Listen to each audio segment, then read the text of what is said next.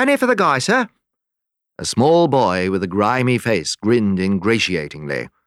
"Certainly not," said Chief Inspector Japp. "And look here, my lad." A short homily followed.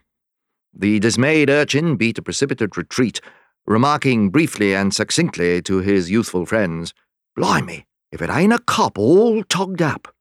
The band took to its heels, chanting the incantation, "Remember, remember, the 5th of November, gunpowder, treason, and plot."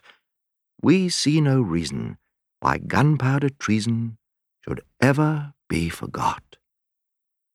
The Chief Inspector's companion, a small elderly man with an egg-shaped head and a large, military-looking moustache, was smiling to himself. "Très bien, Japp," he observed. "You preach the sermon very well. I congratulate you." "Rank excuse for begging, that's what Guy Fawkes is," said Japp. "An interesting survival," mused Hercule Poirot. "The fireworks go up, crack, crack, long after the man they commemorate and his deed are forgotten." The Scotland Yard man agreed. "Don't suppose many of those kids really know who Guy Fawkes was. And soon, doubtless, there will be confusion of thought. Is it in honour or in execration that on the 5th of November the feux d'artifice are sent up? To blow up an English parliament, was it a sin or a noble deed?" Japp chuckled. "Some people would say undoubtedly the latter." Turning off the main road, the two men passed into the comparative quiet of a mews. They'd been dining together and were now taking a short cut to Hercule Poirot's flat.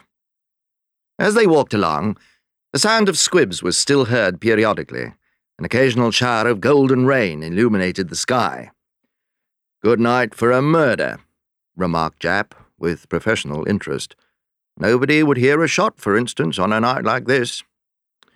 "It has always seemed odd to me that more criminals do not take advantage of the fact," said Hercule Poirot.